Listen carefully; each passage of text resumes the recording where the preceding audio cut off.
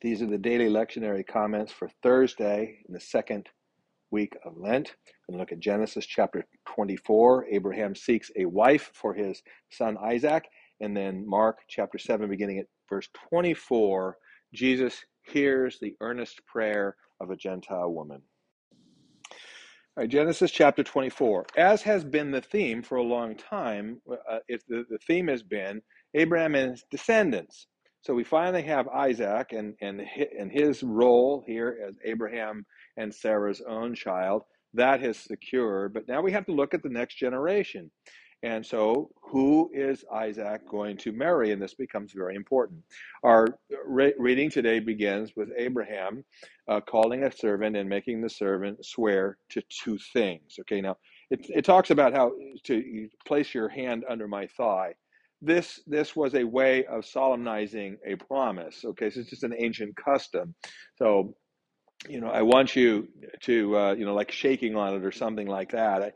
Give me your word and make an oath, and that's how you're going to do it. He says two things. He commands the servant two things that you must do. Number one, I want you to go to the land where I came from, kindred. Remember, he was up in Haran. There's another little town up there called Nahor. And so that's where Abraham's kindred are. And so he wants to send the servant up there to where he came from, to his relatives, to find a wife. He does not want a wife from the Canaanites, which is where he's living. He's living in the land of Canaan, and he does not want a wife from there for his son. Okay? So that's the first thing he's promised. And the second thing that he makes the servant promise is, do not take my son up there. God has promised us this land. We are staying on this land. Isaac is staying on this land. So you've got to go up there from among my kindred, find a wife for my son, bring her back here, and so that they can be married and live happily ever after here in the promised land. Do not take my son up there, and do not find a wife from among the Canaanites.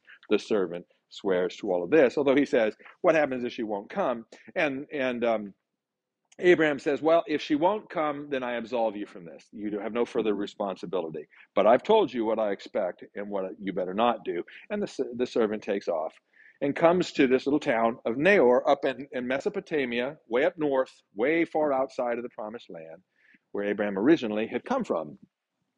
And then we have the servant now prays to God for a sign. He said now he's going to park himself outside near a well.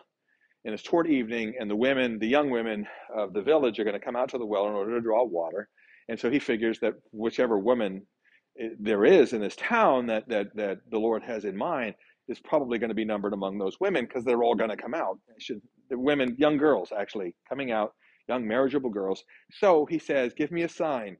If the one who says, when I ask, she'll give me water and the camels too. In other words, she is a person of exceeding hospitality and very kind. So he sees Rebecca. Rebecca enters the picture. And we meet her for the first time. She's very beautiful and all of that. And so he asks her, can I have some water? And she says, well, absolutely, of course. And let me water your camels also. And so the servant takes this as confirmation of the sign. But notice that he doesn't just right away jump to that conclusion. Verse 21 says, he gazed at her a long time to learn whether this was the one or not. So apparently, continuing to watch her, he decided that he thinks that this is. So he approaches her with a ring and some bracelets. So this is clearly not just a chance encounter. They're going to understand culturally what is happening here. This is an arranged marriage. You understand that arranged marriages were as common as rain in that day. So this would not be a surprise that this is happening. But he asks her, whose daughter are you? And so when she responds, it becomes clear to the servant that this young lady, Rebecca, clearly is kindred to Abraham. So at this point, he is certain of it. He's got the right person, and he blesses God for his faithfulness to Abraham. And she runs back and tells everybody what it is that's happened here. She's had this offer and she's going to be married and all of this. But apparently, of course, she can't decide she's going to be married. She'll have to be given in marriage. At any rate, we are now introduced to a character that is almost as famous in some ways as other biblical characters, and his name is Laban. And Laban is a brother to Rebekah, uh, and so we're going to learn that from Rebekah is going to come a fellow by the name of Jacob, and Laban is going to be Jacob's uncle, and we're going to learn much more about him. Actually, I believe in the coming readings we're going to be skipping most of this, which is too bad, but I'm going to ask you to read it anyway, or at least tell you that if you do read it, you'll be happy you do. But so now we have a wife selected for Isaac. The next generation is getting ready. We're laying the foundation for it, and we've met Laban, whom we're going to learn more about as Jacob grows up, the next generation of the patriarchs. Mark chapter 7, beginning of verse 24.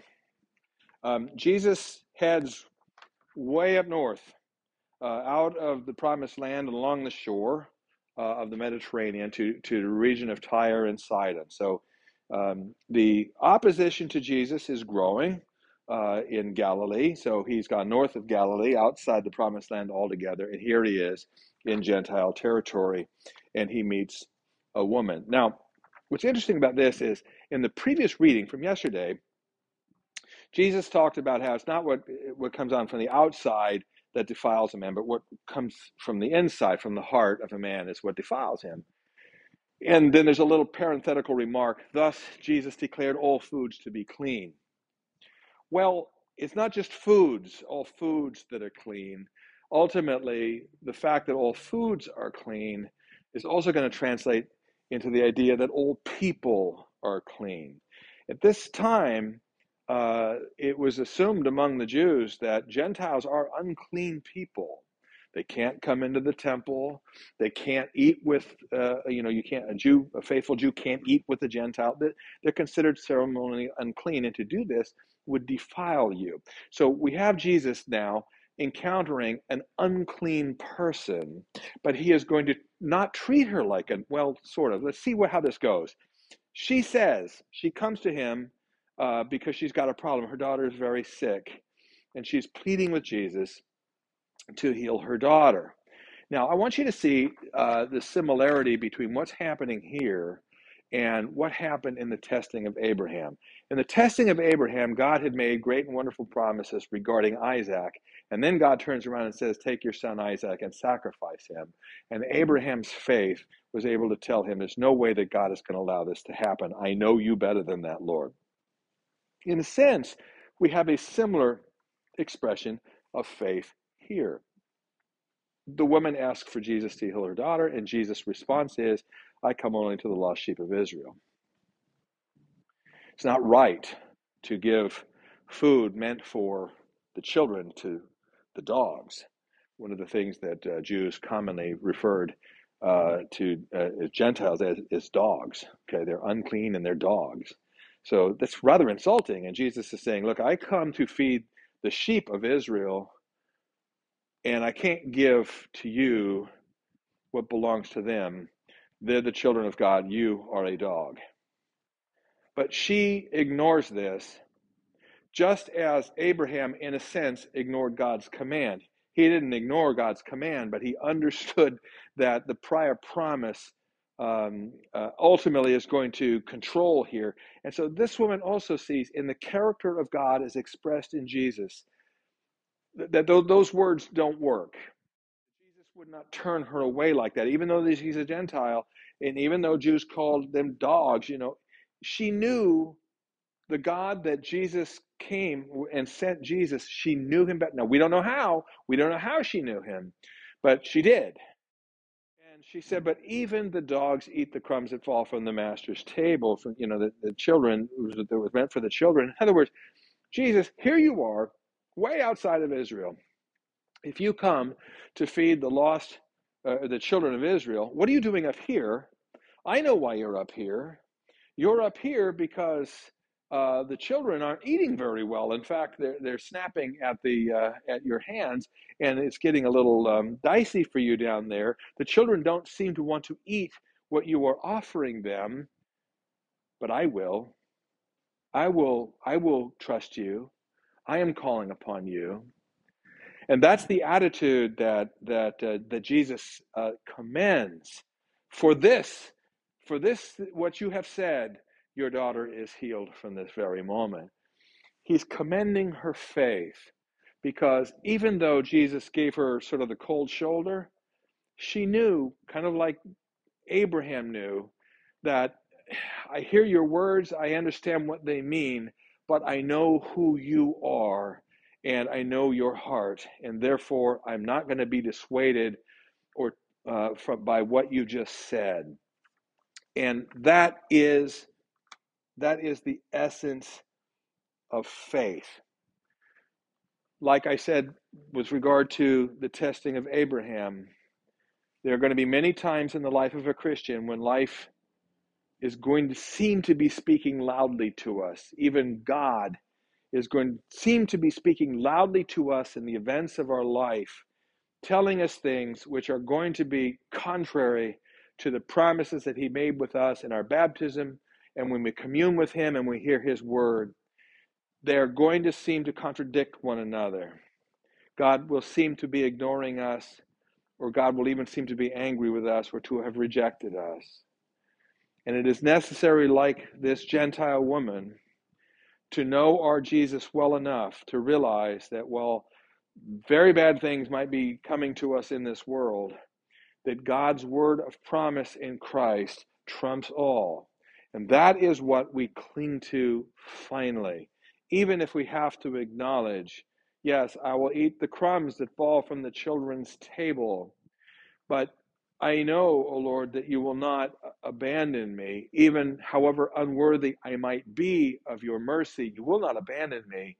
And so I am not going to stop coming to you. I'm not going to stop calling upon you, no matter how difficult life may be. As Peter said in another place, to whom shall we go? You have the words of eternal life. We're not leaving you, Jesus.